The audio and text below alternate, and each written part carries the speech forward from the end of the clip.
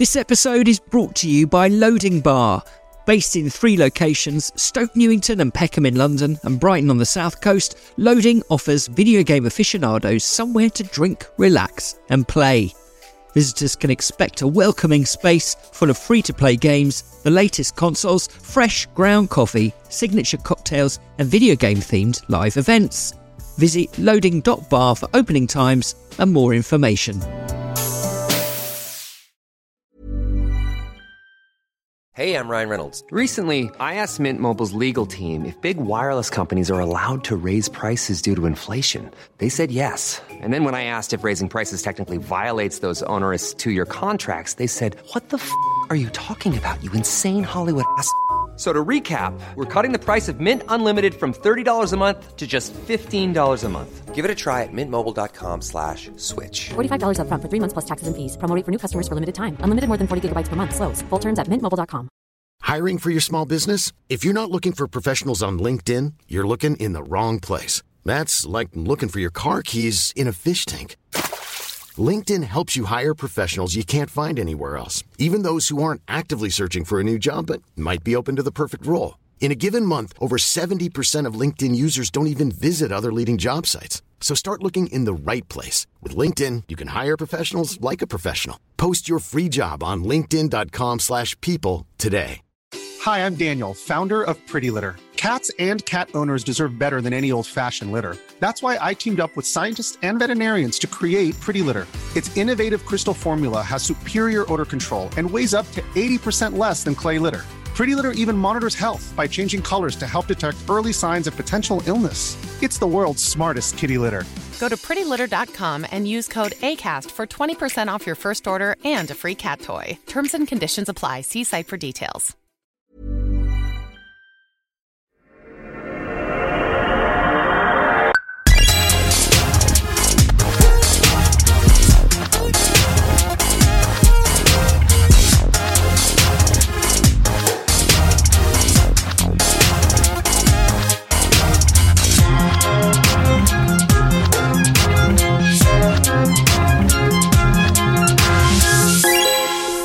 Hello and welcome to My Perfect Console. I'm Simon Parkin, and in each episode I invite a guest to pick the 5 video games they would like to immortalise on their very own fictional games machine. Perhaps it was the first game they received as a birthday present, or the one that so obsessed them it caused them to fail their exams, or maybe it was the only thing that got them through a difficult breakup. Games, a bit like songs, often become powerfully attached to a particular moment in our lives. When we return to them, they can become warp points to the past. So join me, Simon Parkin, for My Perfect Console. My guest today is a legendary British video game designer. While a student at Manchester University, a friend invited him to write a text adventure which led him to work for the video game publishers US Gold and later Activision. In 1990, he co-founded Revolution Software in the north of England.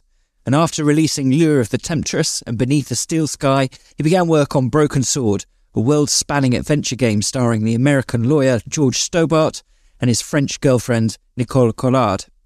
The game had a witty script, was beautifully illustrated, and featured a soundtrack by Barrington Furlong, the composer of the Inspector Morse TV series, whom my guest had first met over a game of cricket. After Sony reluctantly brought the game to PlayStation, it became a smash hit, leading to a string of successful sequels. But the course has not always been easy. The audience for adventure games is limited, he once told me, but that audience is also incredibly loyal. Welcome, Charles Cecil. Pleasure. It's an absolute pleasure. Thank you for inviting me. So, can you tell me a little bit about growing up in, what was at the time, I think, Zaire in Central Africa? Have I got that right? the Belgian Congo, and now it's the Democratic Republic of Congo, I think. Or maybe it is Zaire. One was the French colony and one was the Belgian colony. But no, I was actually born in London in 1962. We lived near Notting Hill. And quite an exciting start to my life. I was very young, and there was a knock on the door, and my father opened it. It was a Secret Service, and they asked if they could bug my room, which we were all, well, I say we, I was a few months old. My parents were very excited by that. And it turned out that we lived next to Ivanov, who was having an affair with Christine Keeler. Wow. And the Secret Service obviously wanted to find out what was going on with regard to John Profumo. Obviously, the youngsters listening to this won't have any idea what we're talking about, but it was, it was quite an exciting time. Yeah, there was a recent BBC dramatisation, wasn't there, of the Profumo affair? There was. Did you feature in that? I don't remember. What a good question. My mind is now racing back, and I'm trying to remember exactly. I think they might have missed me out, which was a terrible shame.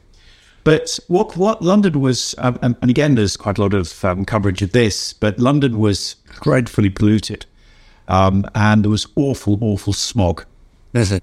And 1963 was a particularly cold winter. My mother recently told me, actually, that a Thai woman told her that the best thing for a baby was to put it outside in the freezing cold for an hour.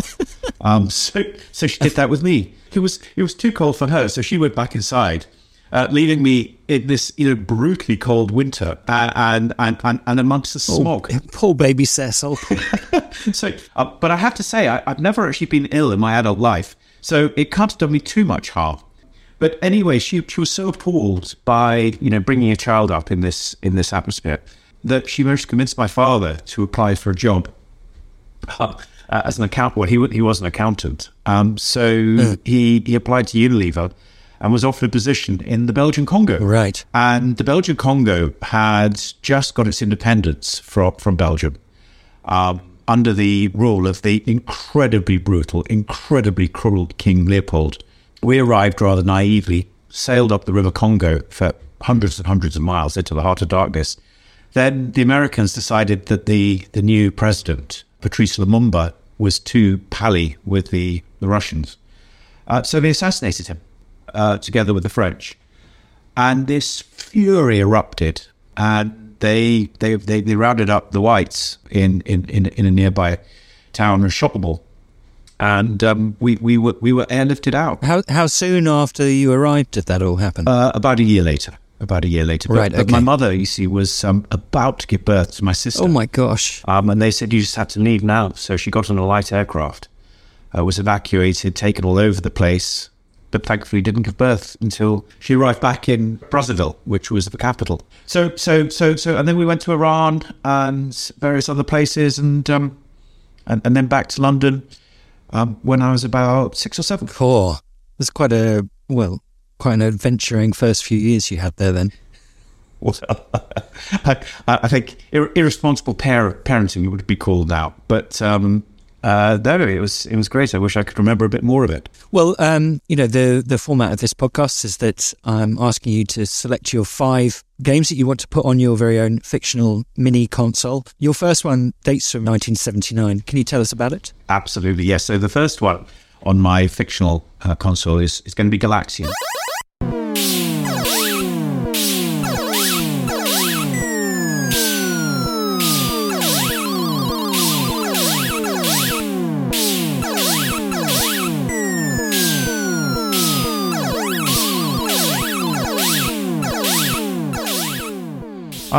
Galaxians came out in 1979, and I left school in 1980, and I thought I wanted to be an engineer. I still love Victorian engineering, the creativity and the technology and the way that the two merge together. And in many ways, I think video games reflects that idea of the aesthetic, the aesthetic and the technical coming together in harmony. God, that sounds very pretentious, but if you think of beautiful steam engines, the reason they're so beautiful is because of their functionality, and I think a great video game does the same. I got a sponsorship with Ford, and to go to college, you mean, or to apprentice? To go to university, yes, okay. yeah. And we had a year out beforehand, and it was a phenomenal year. The recipient of something called the Special Engineering Program. Yeah. And we were told that we were going to be the captains of industry. And Ford put us through the most extraordinary training program. We learned about, we went to law college, we went to business school, we went into the factories, learned a bit more programming, learned metalwork. I absolutely, loved my time there. there was a friend, or I became friends with somebody who had just started a home computer company, Arctic Computing. He disassembled the ROM of the Sinclair ZX80, which had 1K of memory, and had published it. And we used to go to the pub and play Galaxians together. Galaxians is a beautifully simple game. I'm sure that everybody listening to this will of course know it. Just to quickly describe the game, it's sort of a little like Space Invaders, but the enemy spaceships or aliens, aren't they? They fly in from different directions and they're multicolored. And they're multicolored, but they also follow patterns that you come to recognise. And I mean, I think at the core of it, like Space Invaders, you have a bullet that appears at the front of your ship, which scrolls horizontally along the bottom of the screen. And when you fire it, like Space Invaders, it'll go up the screen until it hits either the top of the screen or an enemy spaceship. But only at that point does another bullet appear on your... In other words, you're left vulnerable while your bullet is in midair. And that's at the heart of it, what the gameplay loop is. Right. Because if you... it becomes extraordinarily frustrating if you miss, because then you're spending your time avoiding the aliens. Whereas if you can shoot them effectively, then bullets reappear. And this friend of mine, Richard Turner, as I say, had just started a computer games company, and he, we used to go in the evenings, have a few pints and play this game, tabletop game. And one day he said to me, you like telling stories, why don't you come and see what I'm doing? Come up to Hull, which is where his parents were, where he started this company. And his friend Chris Thornton had a TRS-80, which was a Tandy computer from the US that was much more advanced than the ZX81s that we were used to, the Sinclair ZX81s, but with our 1K of memory. We started playing some games, and he said, look, why don't you write an adventure game? I'll program it and see where we go. And that was my first game. Adventure B, he'd already written one. So Adventure B, Inca Curse. Amazing. And so you'd finished your studies, and or were you still at Manchester University at this time? Oh no. Still, this all started in the year between school and starting. Oh right, okay. And then I went to university, as you kindly introduced me, to Manchester University. He was in Hull, so every weekend every Friday night I'd drive off, meet him in Hull. And we would write games, play games, run the company. And to begin with, it was phenomenal. W.H. Smith's at the time was the main retailer of home computer games. But they only took games for a company called ICL. And they were dull. And we tried to get our games into W.H. Smith's, but they refused to take them.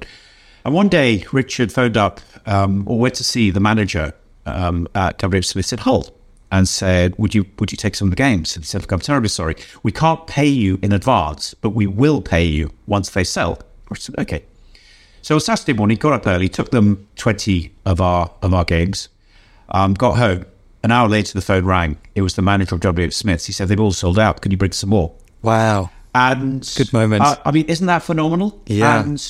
And suddenly W.H. Smith's realised the extraordinary opportunities that they were losing. They appointed a buyer, a guy called John Rowland. I remember him very well because he was such an important part of our business. And I'd write a new game, then phone him up. And in those days, the phones would go beep, beep, beep, beep, beep, and you'd have to put 10p in. And it was just really embarrassing to phone the buyer from W.H. Smith's on a public phone box.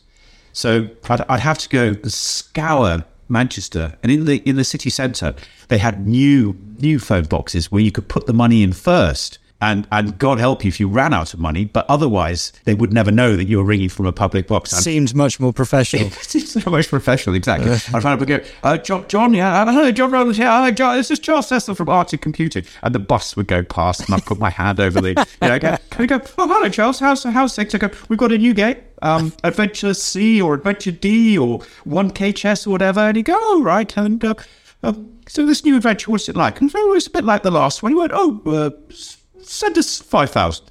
Oh, okay, John, there, put the phone down. And that was it. And I have to say, Charles, it's incredibly enterprising of you to, in your weekends and your first year of university, to be running a company like this. I mean, That's certainly not something I would have been able to do. Where did this organisation come from? Well, I have to say that my social life took a dive, because it meant that every weekend I was away. And you're also, selling 5,000 games to W.H. Smith. You must have been, earning quite well for a student. Oh yes. How do you cope with that when you're 19 years old, or 20, or however old you were? we were sort of boy racers. We got as everybody was. We got RS 1600s Ford Escorts, and they already had fuel injectors, and we put turbochargers on them. And I lived in a place called Hume, which was next to Moss Side in Manchester. It was really rough. Quite rough, yeah. I mean, I loved it, but it was described as the worst housing project in Europe. Right. Maybe not the best place to have a really expensive car then. No. I mean, I did get a little garage, but I remember Richard bought himself a Lotus Esprit Turbo, and I drove that in.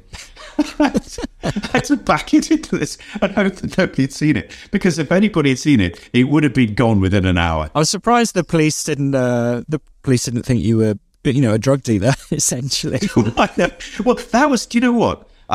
We started paying rent. I started paying rent for this place, which was £7 a week.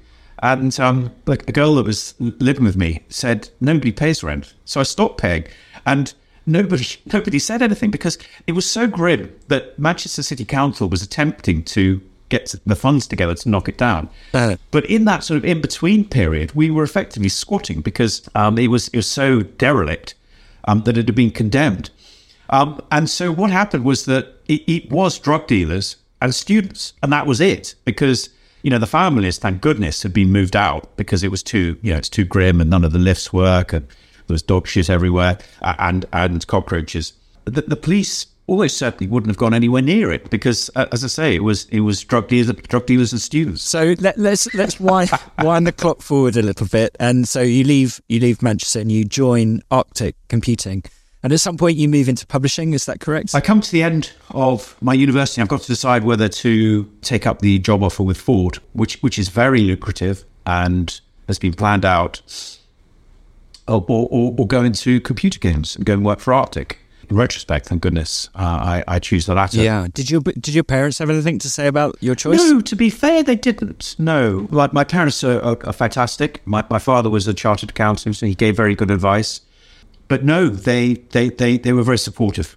But that's a great question, because certainly as a parent, you would think that it would be much better for your child to go into a top company like Ford, rather than, it's very easy in hindsight to see how huge the video games industry was to become. But at the time, it felt like it was good home computers were like yo-yos, that they would peak and then disappear.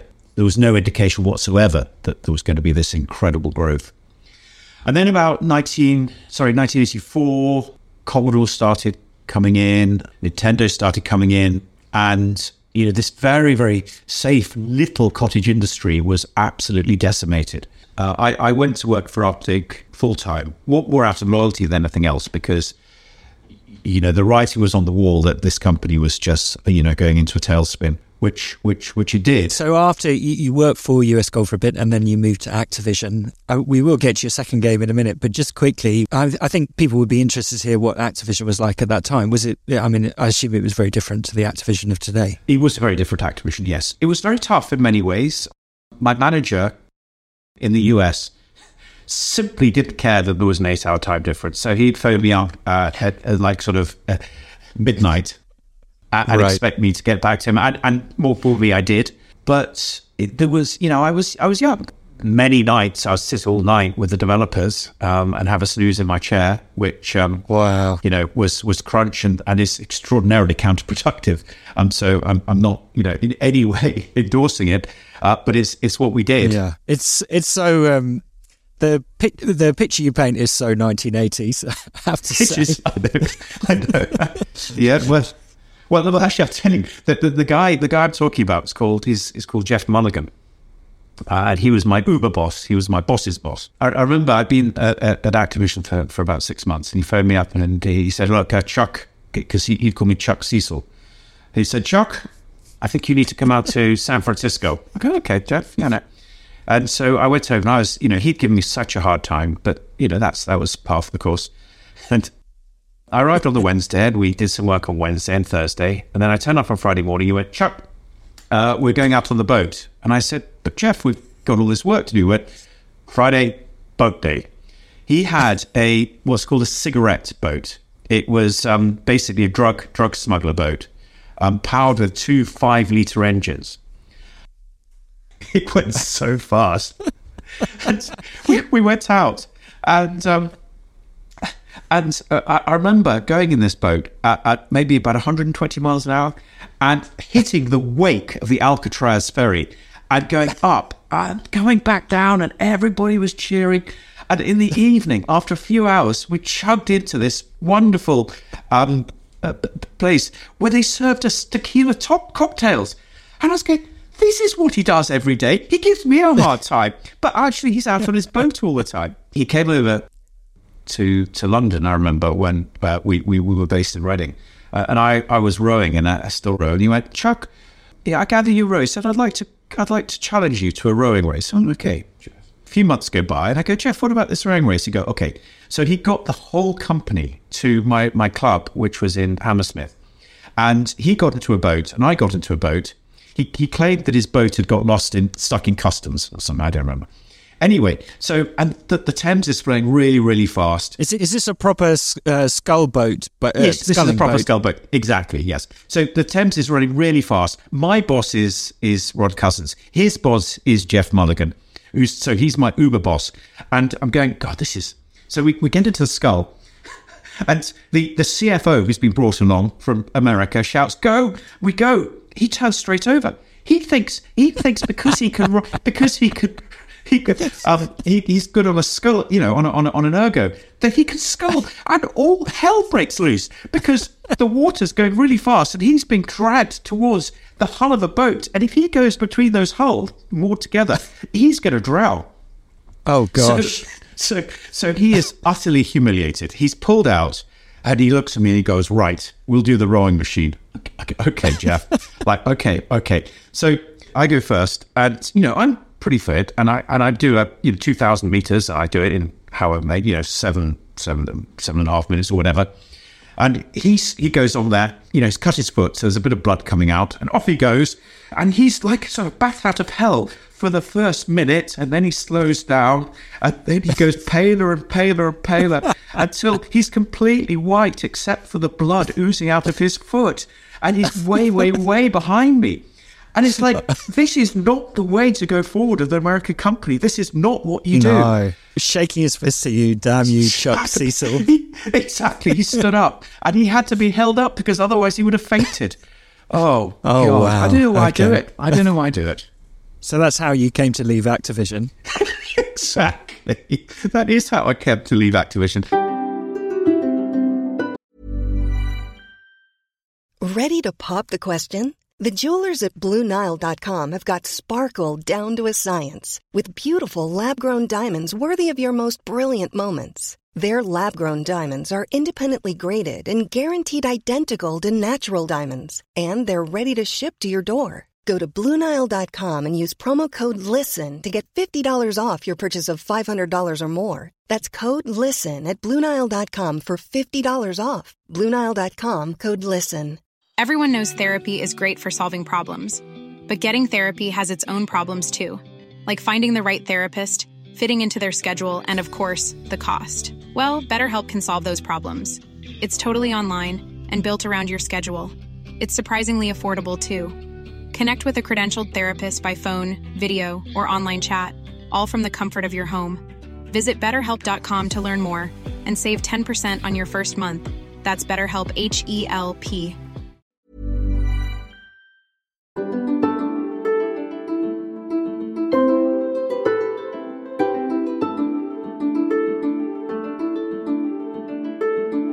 No, what actually happened is Activision left itself. It was the American side. The British side was run by Rod, was very wily and made quite a lot of money. The US side was, I really like Jeff, so I'll take him out of this. But they were just a bunch of slobs. And there was this terrible sort of American self-confidence.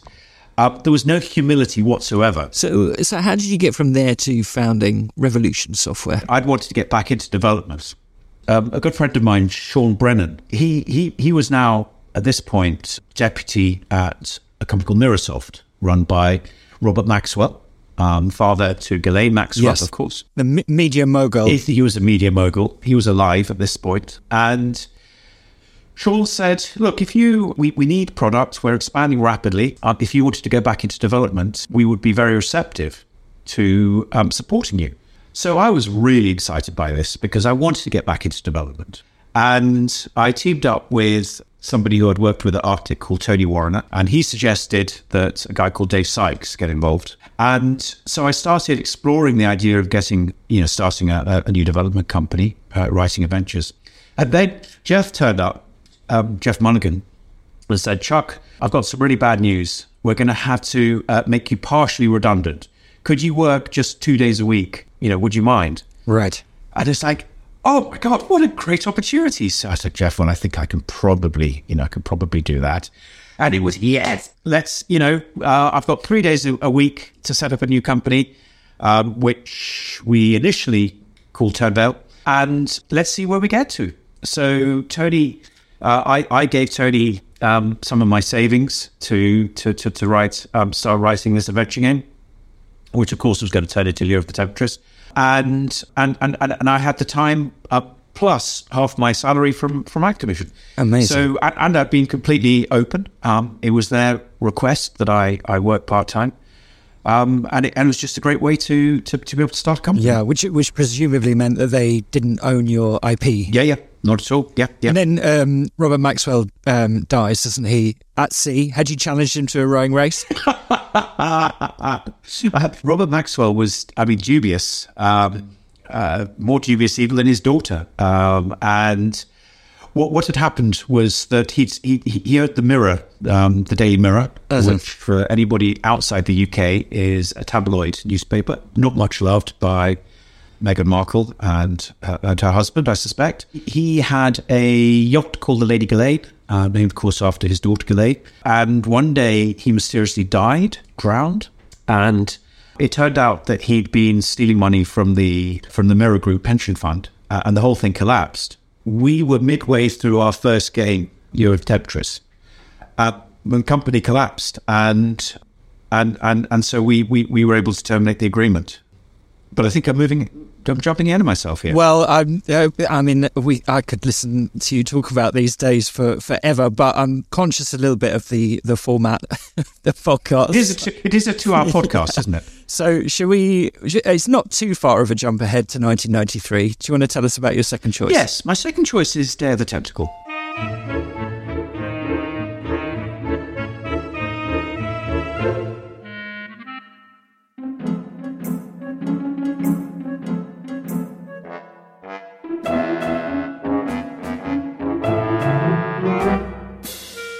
And the reason that I'm going to choose Dare the Tentacle is because it uniquely managed to mix both the slapstick humour, brilliant humour, but also the logic.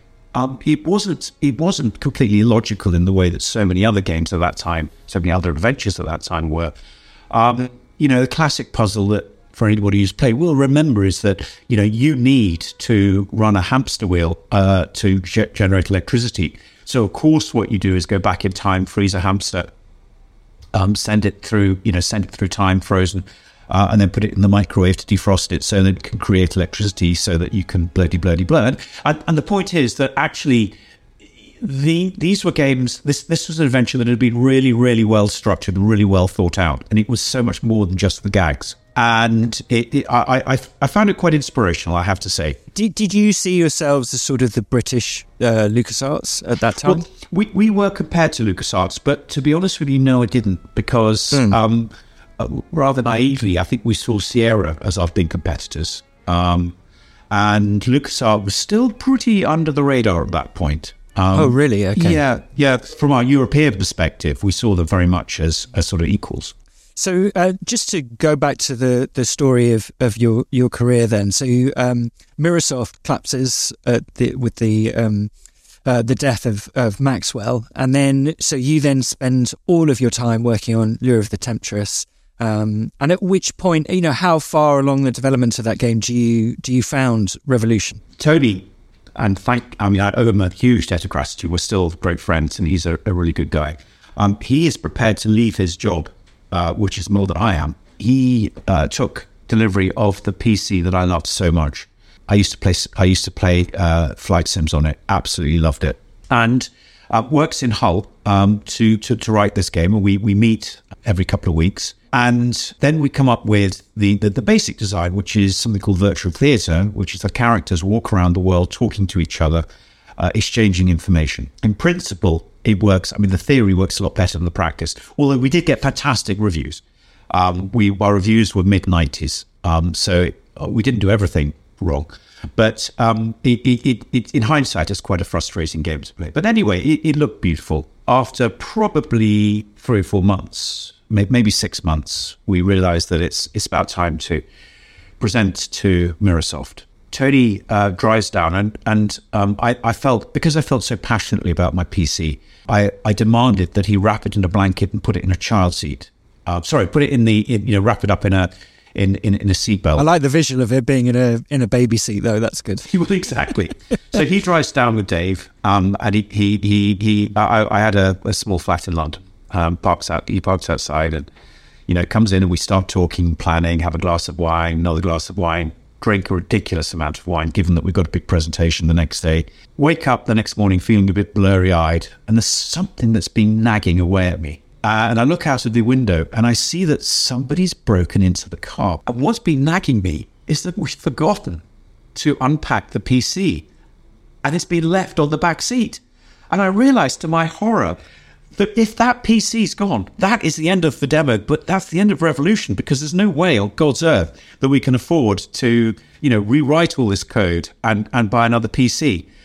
And I dashed down to the car to find that actually the thief has stolen the radio, but they've left the PC on the back seat. And so Revolution lived to breathe another day. Wow. Maybe you just thought it was a pile of blankets or something. Indeed. Yeah, cool. The head of marketing, Alison Beasley, who's still doing PR actually, phoned me up, I remember, and said, look, we've got to come up with a name for this game. So, okay.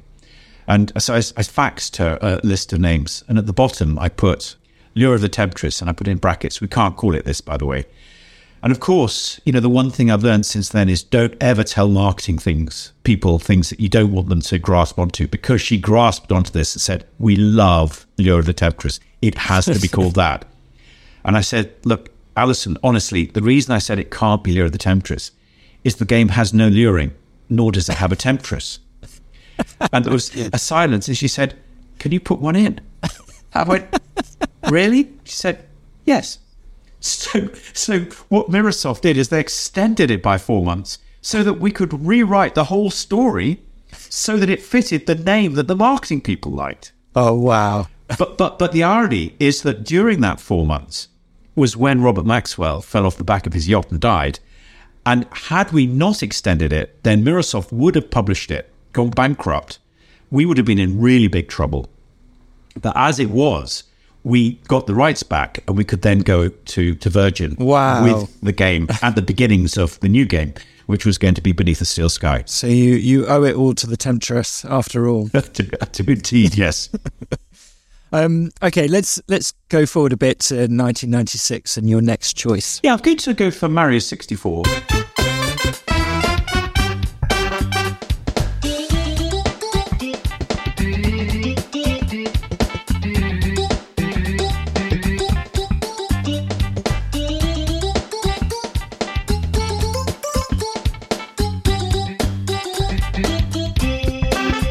My children were young, but they started playing games, and I used to play Mario 64 with them. We'd had a number of adventures that had come out in 3D and looked terrible. 3D was the big future, but people weren't quite sure what to do. And what Nintendo have an absolute knack of doing is writing games that use the technology at its current state. And they've continued to do that throughout. Mario 64 looked beautiful. It was simple, but the camera was phenomenal. And it just was a great game. To me, it was the first game that really moved into 3D. And I enjoyed playing it with my kids. They were much better than me, even though they were only 5 or 6. To me, it epitomizes the way that Nintendo can innovate. And 1996 is the year when the first Broken Sword comes out, and which is obviously so different to Super Mario 64, isn't it? It's determinedly 2D and animated, beautifully hand-drawn. So were you concerned that the world of games was moving to 3D at this time? Not for Broken Sword 1, but for Broken Sword 2, absolutely. For Broken Sword 1, Sean Brennan, who is now the deputy at Virgin, had seen how successful Lyra the Temptress and Beneath the Steel Sky had been, and basically asked if we could raise our ambition so that we could compete with Sierra and LucasArts, who had much bigger budgets than us. And Broken Sword was the result. I felt, great serendipity. I read in Edge magazine that there was a college called Ballyfermot College in Dublin, which would be set up to train animators and layout artists for the Don Bluth studios in Dublin. And the Don Bluth studios had closed, but they were still producing, extraordinarily talented students. I went over there to try and find some animators, and I was shown around by a gentleman called Owen Cahill. And Owen was lecturing in layout. He'd worked at Don Bluth for all his life, actually. And he asked to see what we were doing, so I showed him some roughs. And he was a little fellow, and he sort of squealed with laughter, and he said, "Those are terrible." He said, "I'm going to show you what I do, and you're going to employ me." Wow. So he did show me his layouts, and I did employ him. And he was just a genius. I owe him such a huge debt of gratitude. So much of the look of Broken Sword came from him. He always challenged, and it would drive us nuts. Or it would drive my team nuts. They refused to talk to him. But I have this knack of recognizing and collecting genius people. And, they might be problematic, they might be difficult, they might talk too much. But if they're really good, you just put up with that, because ultimately the end result is going to be better, much better because of it. And he was a classic case. As I say, people just would refuse, my team would refuse to talk to him. But I wouldn't, because I knew that when he pushed and he pushed and he pushed, there was always a really good reason for it. Yeah, the Don Bluth studio also made Dragon's Lair, didn't it? The arcade game, and I hadn't ever connected the dots there. But yeah, there's something of the Dragon's Lair in Broken Sword's appearance, at least. But you're right. Yeah. Interesting. So, and as well with Broken Sword, you sort of benefit from timing as well, in the sense that it's around the time that Sony's PlayStation, the first PlayStation, is having its ascent. How did you convince Sony to put the first Broken Sword on that machine, which doesn't seem sort of particularly well suited to an adventure game? When I was at Activision, this lanky guy called Phil Harrison was very, very keen to get into the industry. And he did a design. I think he did design for Warhammer for us. It never came to anything. And then he phoned me up in about 1995, 1994, and said, "Look, I'm working for Sony now. There's this new console called the PSX. Would you like to come and see it?" Now, in those days, the Japanese has Nintendo and Sega. You would never in a million years have approached an independent developer. So this was quite special.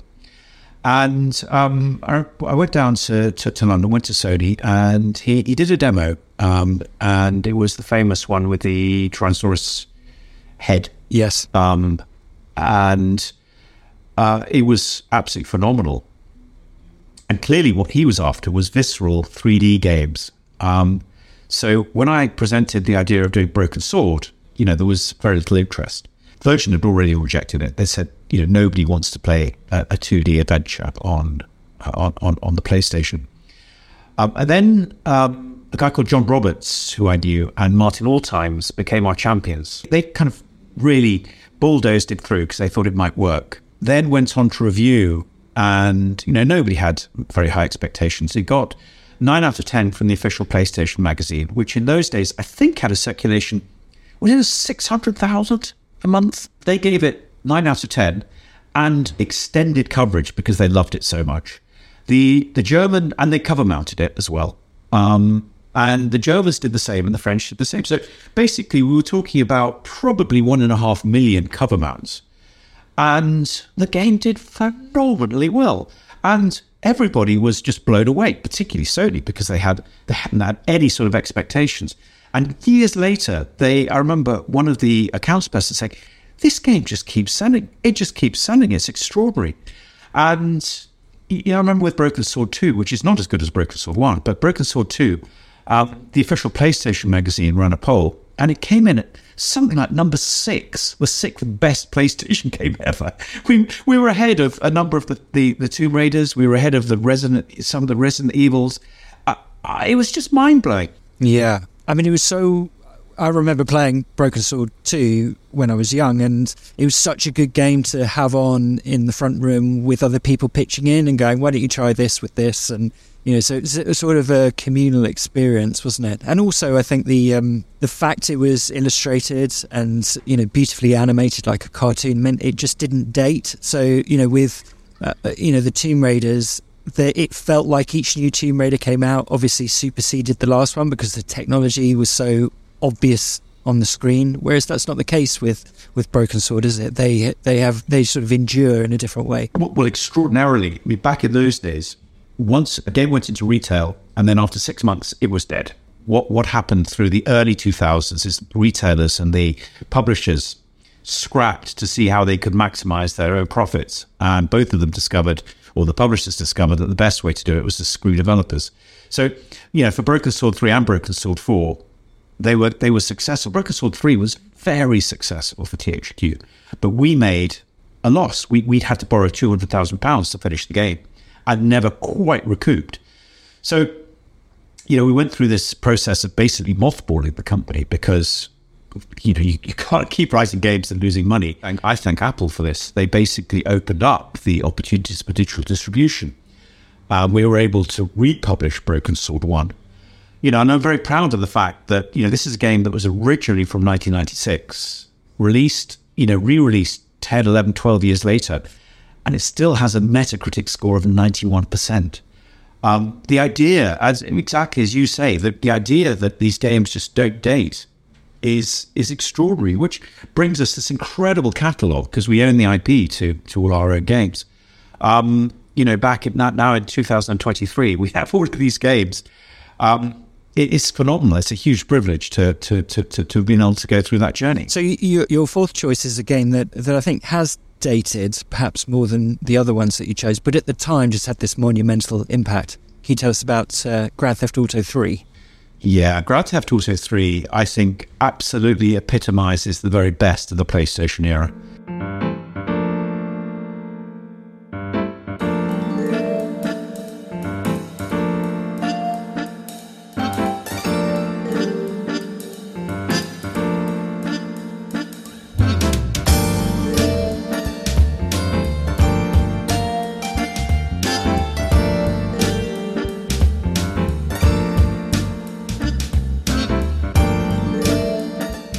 What I loved about it was that, for me, it was the first game that truly merged narrative with emergent gameplay. To me, it was perfect because it was a fairly small map. There was a story that was always followable, but then this emergent gameplay which mixed with the story brilliantly.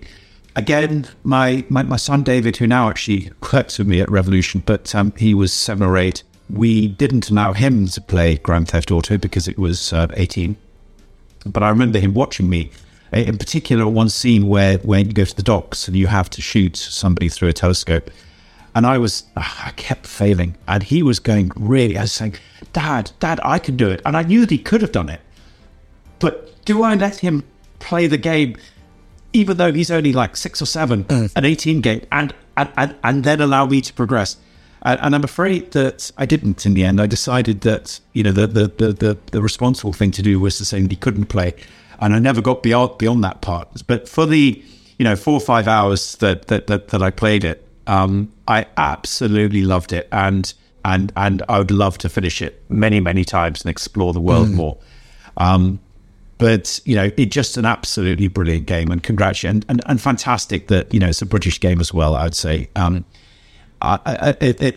on, I was talking about, the analogy with engineering, and again, this is a classic. It uses technology, it uses the story, it uses the emergent rule set brilliantly, and, congratulations to all involved. It's a few years after GTA 3 comes out that you get a call from Hollywood, I think. Can you just tell us a story about the invitation you got to work on the Da Vinci Code? What had happened was, as I said, is that we'd mothballed Revolution. We found ourselves in a position where, as I say, basically THQ, who was our American publisher, had probably made about $5 million from Broken Sword 3, and we made a £200,000 loss. So I took on some consultancy work, and I got a call from Take-Two, and they'd licensed the Da Vinci Code, and they asked me if I'd like to consult on it. Now, I'm quite competitive with Dan Brown because our fans claim that he must have played Broken Sword before he read the Da Vinci Code, because there are so many similarities, according to them. Just in case there are any lawyers listening, that's according to our fans. I would never make such a claim. So they asked me if I'd like to get involved. And I'm a little bit, my pride is there. Okay, well, I came up with this first, and here I am supporting Dan Brown and the Da Vinci Code. You spy an opportunity to ruin his film. The money. The money, I'm afraid. They say, well, we'll pay your consultancy. And I go, no, really? And it was quite good. Oh, and we'd like to fly you out to Los Angeles. Oh, business class. And it's like, okay, my soul has been bought. I say, they say, can you come and talk to Ron Howard? So Ron Howard was the director of Da Vinci Code. He's Hollywood royalty, and he was the director of the Da Vinci Code. And I said, well, what should I prepare? Because I haven't given this any thought whatsoever. In fact, I said, we haven't actually signed an agreement. Don't worry, just turn up. That'll be fine. Really? Yeah. We're going to pay you a consultancy rate, and we're going to fly you over to Los Angeles. I go, wow, this is Hollywood, baby. This is easy money, easy come, easy go. So I find myself on, a Virgin flight, thinking about this game and how it might work. And the next day I turn up at Imagine Studios, which is where Ron Howard and his team are based. And I'm met by a woman called Julie, who's the senior vice president, Sony Pictures Marketing. And she says, Charles, thank you so much for coming. This is going to be a really contentious meeting. So if I was you, I'd sit at the back. I go, okay. In walks Ron with his entourage, and he says, Julie, I'm sorry, but I've got some bad news. There can't be a video game. And Julie says, these guys have paid, that the money is helping your film. There's a contract. There's going to be a game. And Ron goes, oh, okay. It's got to come 6 months after the film. No, Ron, says Julie. It's going to be a day and date. That's the way it works. It's going to be day and date. So Ron's getting, more and more. And he goes, okay. If that's what the contract says, but no marketing. Julie takes a breath and says, Ron, the contract is quite clear. There's going to be a video game. It's going to be day and date.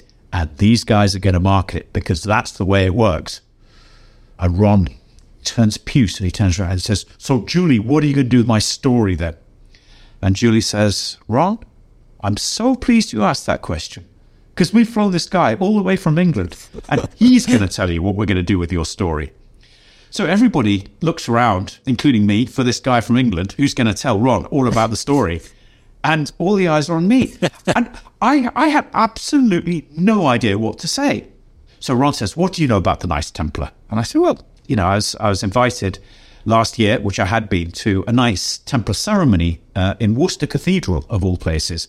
And he said, really? And I said, yeah. I said, they had all the regalia. I said, and I don't know how authentic they were, but, Oh, so where do you come from? He said. I said, I come from the city of York in England, which, as you'll know, Ron, is where Constantine the Great was declared emperor. And he went, no, I thought it was Constantinople. I went, no. He was declared emperor in York and went on to found Constantinople. Really? Well, yeah. And I was looking around the room going, so he says, so what are you going to do with my story? And I lean forward and I say, Ron, we think that it's all about symbolism. Now, for anybody who's read the book, that is such an obvious thing to say because it is all about symbolism. And he looks at me and goes, do you know what? That's what we think in the film too.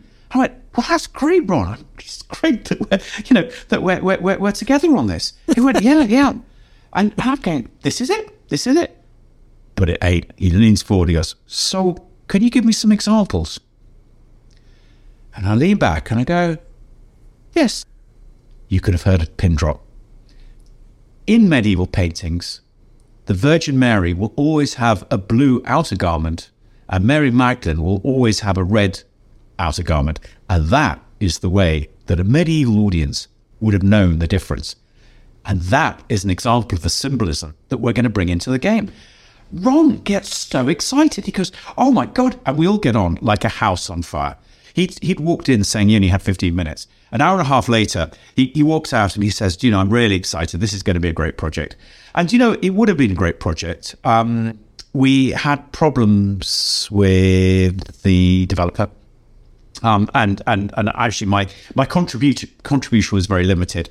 Okay, so Charles, we come to your last choice here. This is from 2016. Can you tell us about it? Yes, I'm going to choose a game from Playdead called Inside.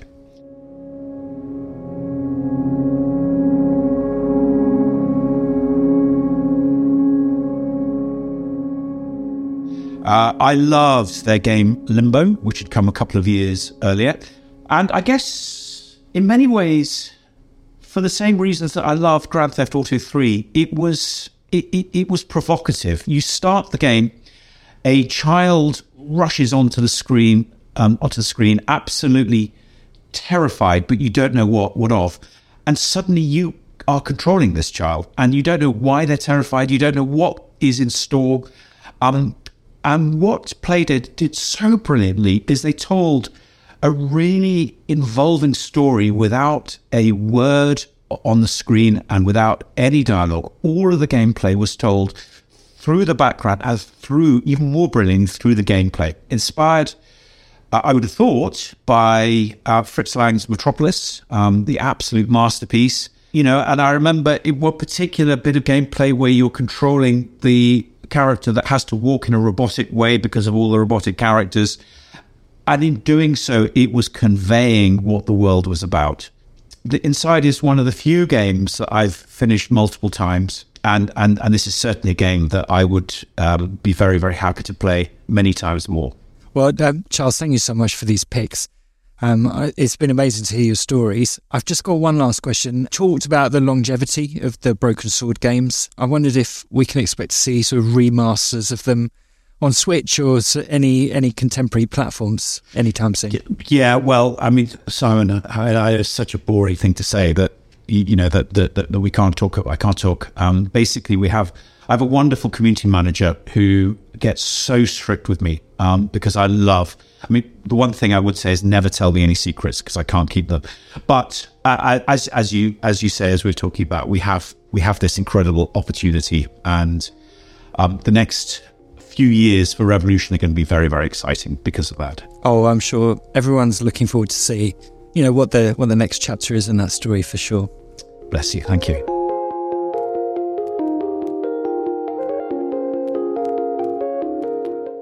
What a great time that was. Thank you so much to my guest, Charles Cecil, and to you, of course, for listening this far into the podcast. I absolutely love Revolution's games. Broken Sword 2 was in fact the first one that I played, so I feel a bit more romantically attached to that one, even though Charles says he prefers the first game. And then early into my career, I reviewed, in fact, Broken Sword 3.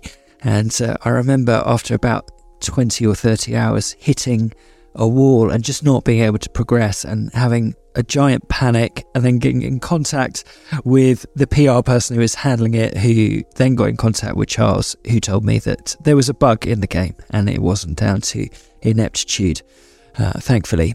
Anyway, if you have not played any of the Broken Sword games before, go back, try them out.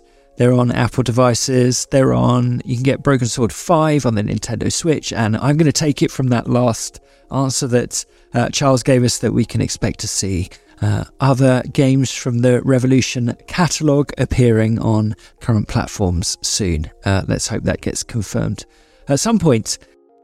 So this was one of the earlier episodes that I recorded this year at the start of 2023, before I had the format of the podcast completely locked down, which is why I neglected to ask Charles to supply us with a name for his perfect console that we can use to market it to the world. But I did email him more recently and asked if he could supply us with a brand name for his console.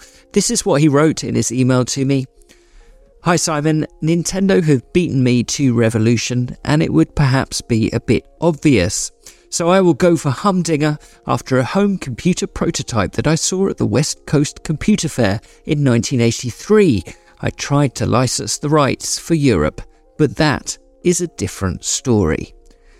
And yes, indeed, I'm sure it is a different story. There's always another story when it comes to Charles Cecil, and we will have to have him back on the podcast at some point in the future and try to get him to share some more of those stories with us, the ones that are broadcastable at least.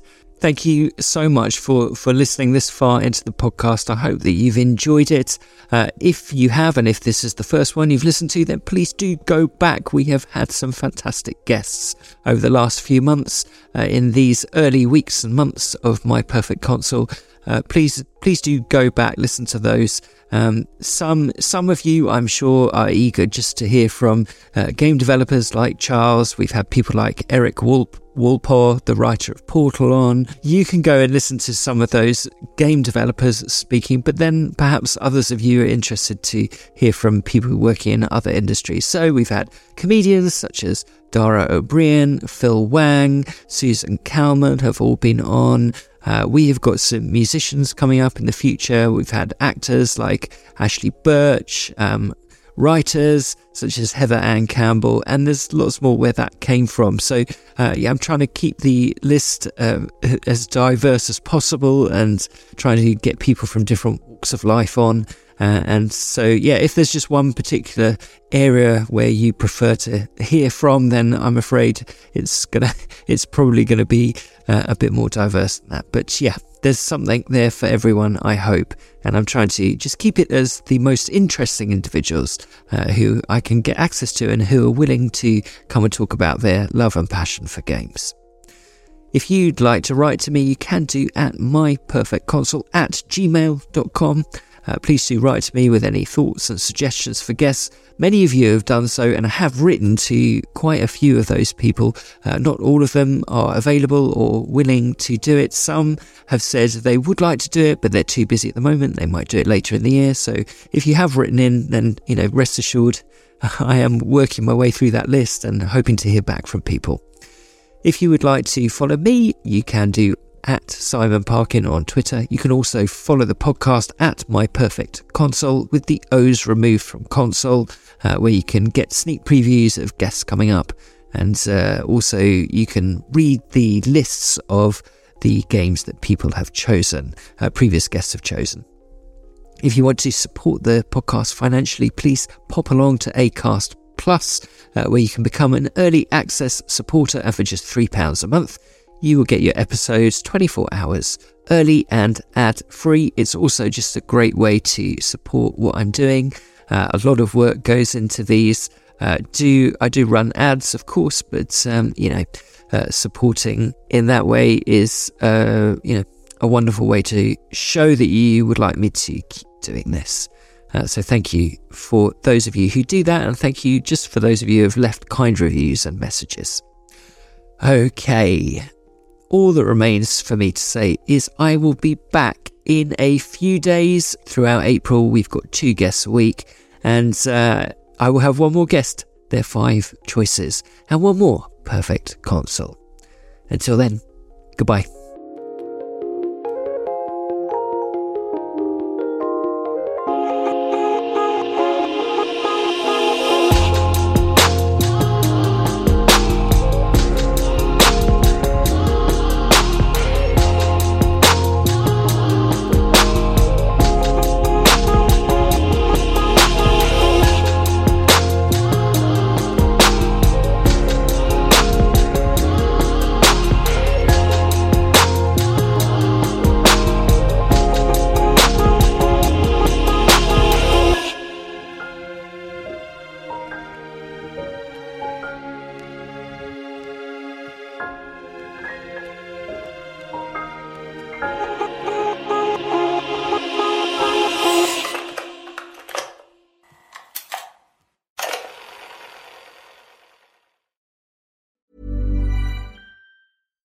Hi, I'm Daniel, founder of Pretty Litter. Cats and cat owners deserve better than any old-fashioned litter. That's why I teamed up with scientists and veterinarians to create Pretty Litter. Its innovative crystal formula has superior odor control and weighs up to 80% less than clay litter.